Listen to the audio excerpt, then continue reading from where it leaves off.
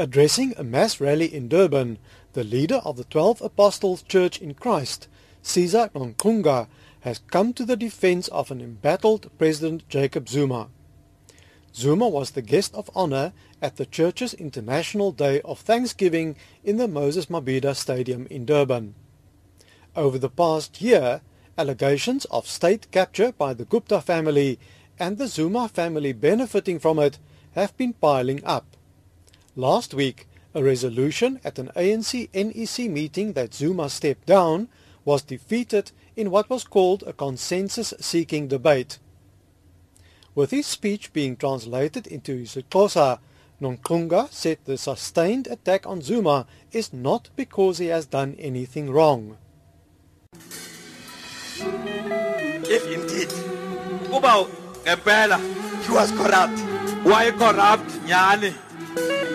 you hate him, Uyamzonda, you don't like him, awumthandi. would you negotiate him to resign? Ngaba ungathetha naye kuba No, ayeke? no, Cha, you won't. ngeke, It's just because you can't find a thing on him. ngoba awukwazi ukufumana nenye into kuyena. Prove me wrong. Nonqunga has called the stormy debates the past year in Parliament a sin. He says God teaches love, peace and grace. In the words of Jesus, Nonqunga has challenged the person without sin to cast the first stone. Nonqunga said if people make mistakes, they should rather be corrected.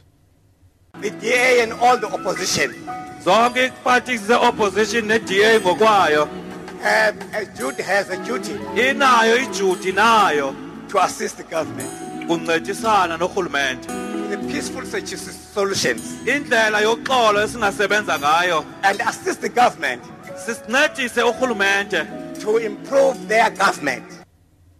Both KwaZulu-Natal Premier Willis Mchunu and eThekwini's ANC Mayor Zandile Gumede also came to Zuma's defense. Gumede says the country is facing what she called its most difficult time in history. She says even those closest to Zuma have betrayed him like Judas betrayed Jesus. Gumede says those who were defeated in 1994 when Nelson Mandela led South Africa into the promised land of milk and honey are trying to take back the country. President Zuma is now fighting for us to get honey and milk, but these bees and cows are fighting him. They are refusing for us to share the milk and honey. They want us to sit in the promised land and die in poverty.